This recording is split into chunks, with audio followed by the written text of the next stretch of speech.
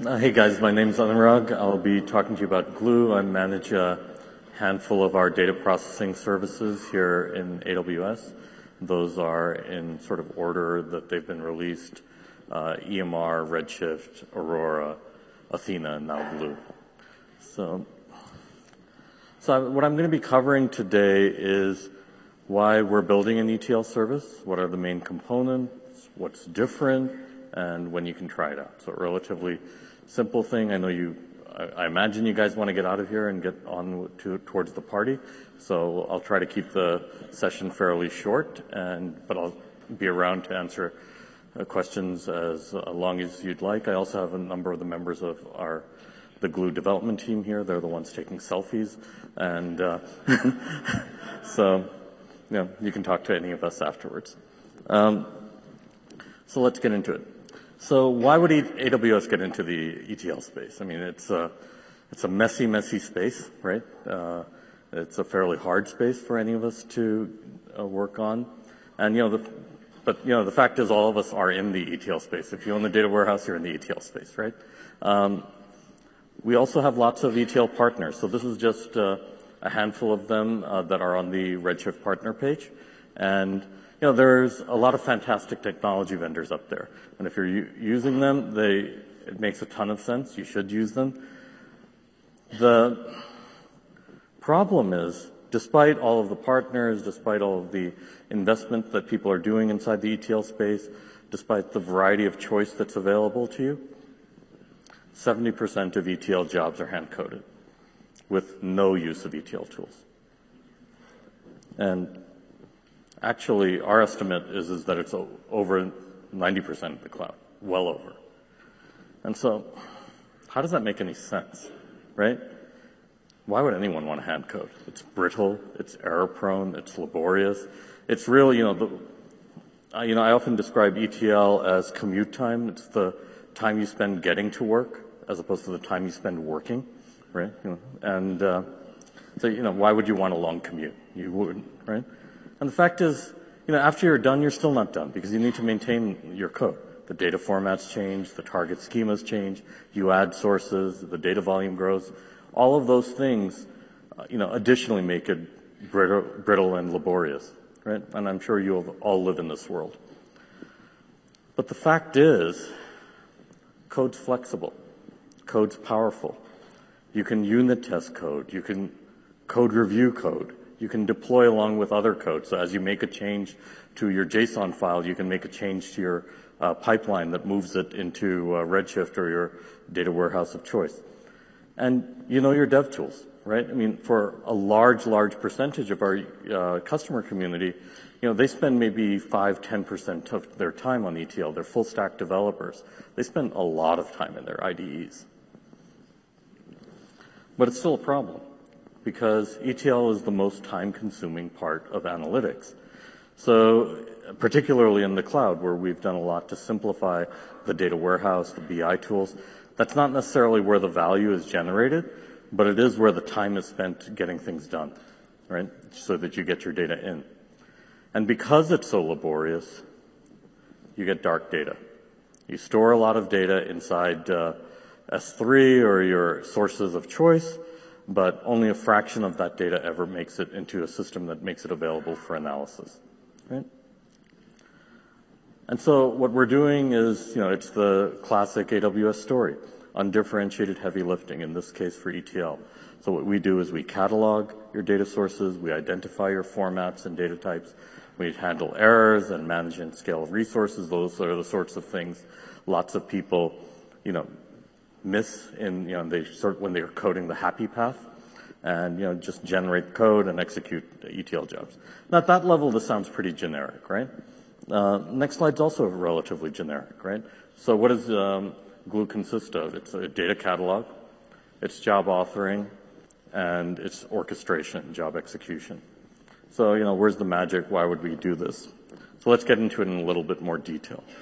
So let's talk a little bit about the catalog.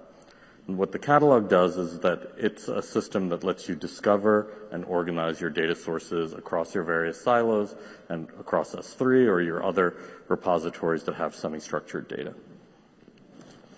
The basics of the catalog is simple. It's a Hive Metastore, or it's compatible with Hive Metastore APIs or Hive SQL. And that means that you can access tools like Hive, Presto, Spark, and a variety of ecosystem tools that are compatible with the Hive Metastore. We've added some extensions. You can search it. You can, supply connection information to JDBC sources, and you can do classification for identifying and parsing files. You can version your metadata because metadata changes. So those are all, basic, fundamental bread and butter for a catalog, right? We also crawl your data, if you let us, right? And, you can certainly use Hive DDL, bulk import, but crawling is where, one of the areas where what we do is different and differentiated. So let's dig into that a little bit. So what crawlers do is that they auto-populate your data catalog. The first time I saw the UX design for the catalog, I told them, I hope you're not going to take me through some wizard experience where I'm going to click, click, click and define a table and the data things, because I'm just going to burst into tears doing about 10,000 times. And they handed me a box of Kleenex, and then I went back and started to work on actually what the product should look like. So what we're doing here is automatic schema inference. And so we have a bunch of built-in classifiers that detect the file type, extract schema, record structure, data types. And so, how do we detect file types? So, it turns out that CSV files, if you do a frequency analysis on them, they contain a lot of commas. Surprise. XML files, a lot of, greater than, less than signs, et cetera, et cetera, et cetera. So you might have to run a handful of these to figure out which ones you should try parsing first. But, it's not that hard. More interestingly, beyond our built-in classifiers, you can add your own and share them with others in the Glue community. It's all Grok or Python that we're running underneath the covers. And I think sharing is an incredibly important part of the Glue experience, because you don't want to be, request 473 in my backlog, right? And that's one of those things that forces you into hand coding, because if the tool doesn't do it, what are you going to do except build it yourself? And even if it's missing 5%, you end up having to do 100%. So you're much better off if you have a system where you can just code that 5% and introduce it into the system. We also auto-detect Hive-style partitions, grouping similar files into one table. We'll run crawlers on a schedule to discover new data and schema changes. And, of course, the word of the day or the word of the conference is serverless. You should only pay when your crawlers run, right? Not have resources that you're paying for even if, things aren't running. Let's dig in a little bit more into crawling and classification. So let's talk about how automatic schema inference works. So let's say you went and you parsed something out. You've got a bunch of different per file schemas. You recognize that there's char and int and a variety of different things. And that's, might be your per file schema. So you need to understand that. But then you want to unify that schema potentially into what is the union of, right? Because your data does change over time. People do have slightly different formats in each of their tables or their files, but you want to look at it as though it's one table. At least most of the time you do. And so, you can see here that there are custom classifiers that you can add to. Maybe you have an application that emits logs. Maybe you have a metrics parser. There are a bunch of system classifiers, JSON, CSV, Apache, the various Grok stack that you might be familiar with. We also detect partitions. So if you have a S3 bucket hierarchy where you have one level of partition, that's for a month, and then for date within the month, and then you have a bunch of files there. When you generate the table, the directory structure is actually data, right? You want the month to get extracted into a column. You want the date to get extracted into a column. And then you want the file structures that are in there that might not contain month or date to also be extracted into columns, right? And so what we have to do there is estimate the schema similarity amongst the files to handle semi-structured logs and schema evolution and so on. And because it's possible that someone stuck the wrong file into a S3 bucket. Sure, it hasn't ever happened to you. It's happened to me.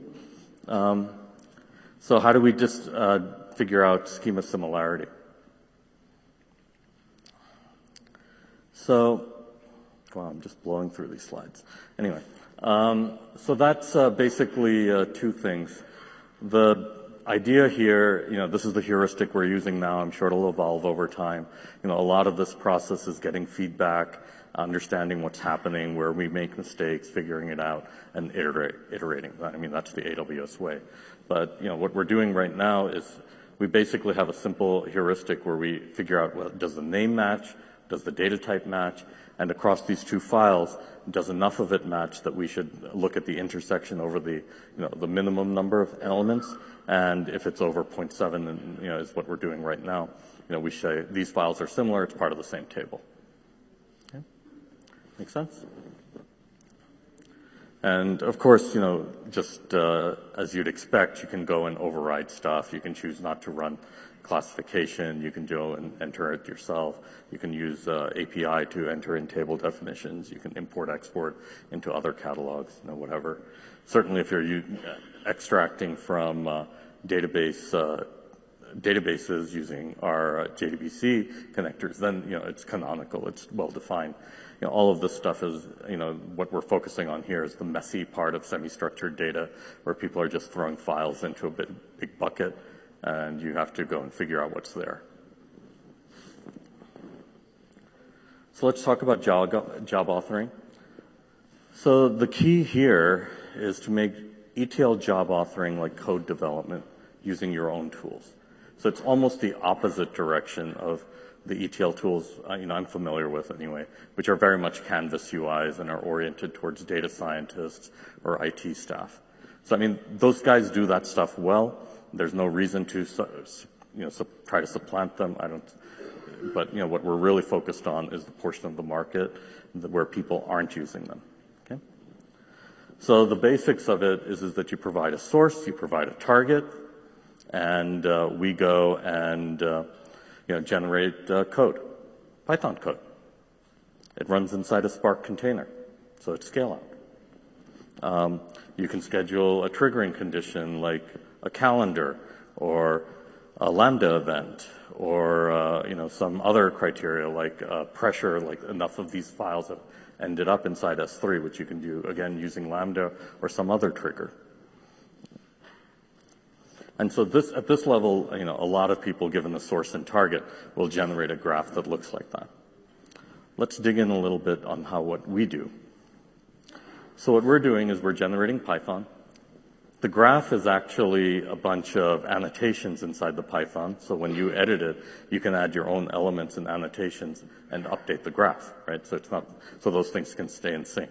Obviously, if you mess it up, the graph's not going to make any sense. It's very much like JavaDoc, right?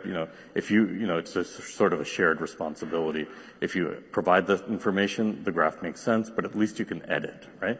And editing is the core to this so that you edit the pieces you need to, and we generate just the generic stuff that you want, like extract, error processing, etc. So we're running on PySpark, as you'd expect. We handle bad data and crashes, so bad data moves off into a bucket, and you can go and deal with it tomorrow rather than have your job fail and get paged in the middle of the night, as happens altogether too often. It'll adapt to source schema changes, and you can specify whether you want the target schema to change or more likely, have that file also end up in the second location so that you can evaluate whether the next day you want to deal with that. And, we'll handle complex semi-structured data. So we can talk a little bit about that, what that looks like in a minute. So I mentioned that we have human-readable annotations that correspond to the ETL graph. So you can see here that there's a type, there's a return, there are inputs to it, and there are a bunch of arguments, and that basically is what I need to generate a graph. And in this case, it's basically saying, make the object look like a data source element, and hey, there's nothing that's a predecessor, right? So relatively straightforward. And beyond that, we have the basic notion of frames in Spark, if you're familiar with Spark, but it's slightly enhanced to support dynamic frames because the the tuples actually change as you go from step to step in the transform. And we deal with idempotency. These are the sorts of things that people don't code in when they're coding the happy path, right? And so idempotency means that a job restart is going to pick up from where it left off rather than duplicate your data in their target system and mess it up.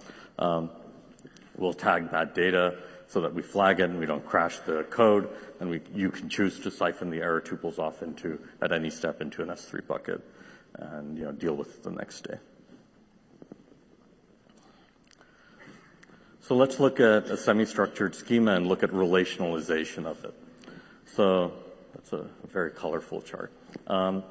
Anyway, so here, in this case, you've got something which is a single value, a pair of values, a structure with X and Y in it, and then an array.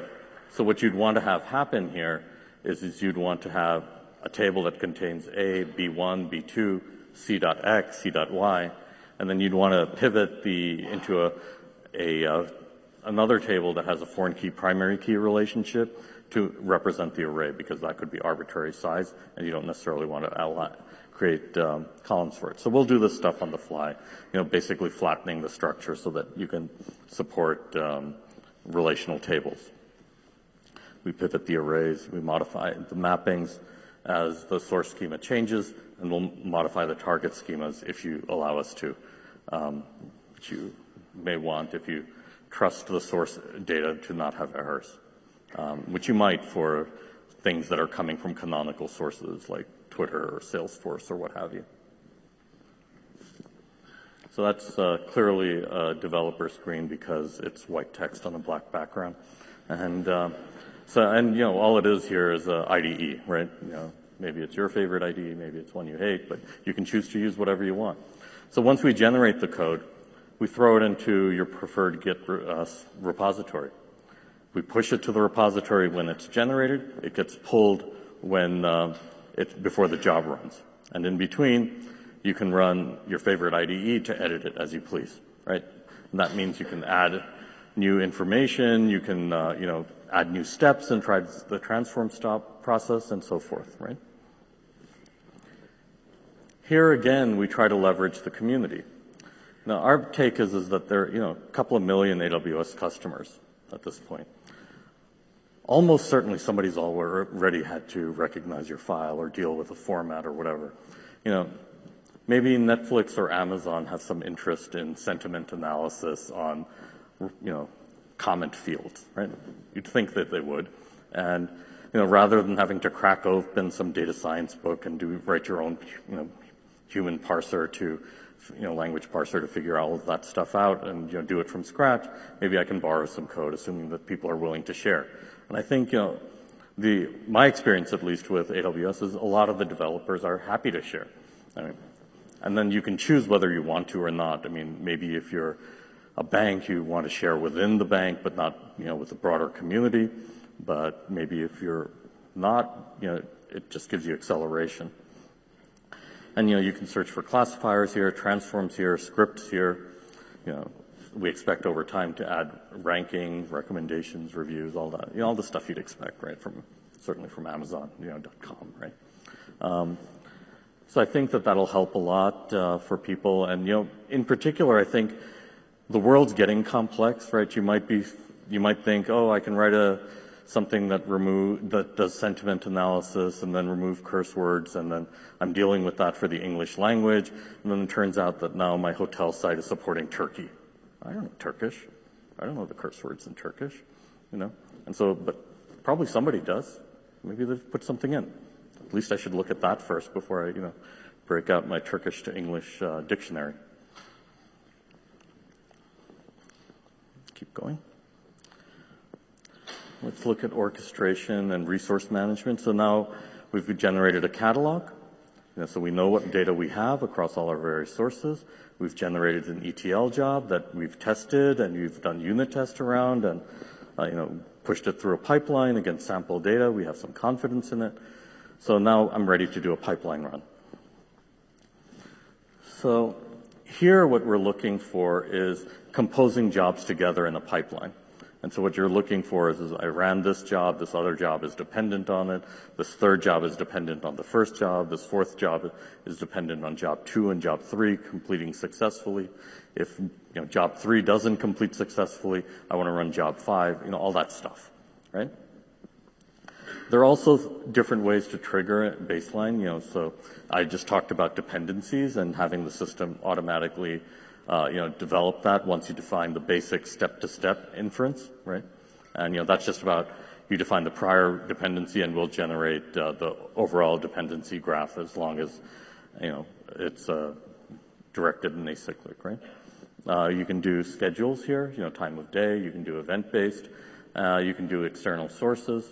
And, that, I think, all gives you a fair bit of flexibility. I'm sure this will advance over time as we have requirements from our customers.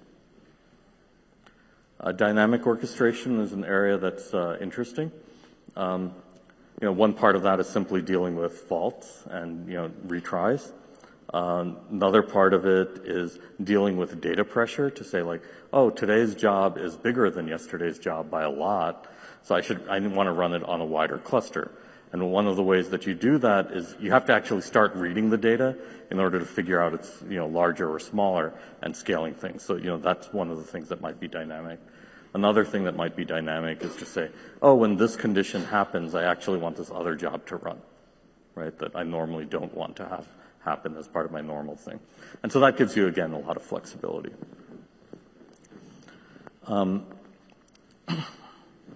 This also is serverless, so there's a warm pool of instances. You don't provision them, you don't configure them, you don't manage them. You deal with jobs, and we deal with infrastructure.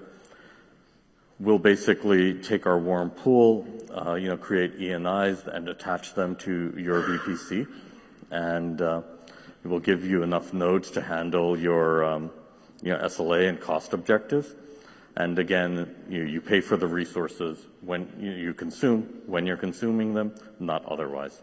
And that just makes sense, particularly for ETL, which generally, for most people, isn't an always-on type of process.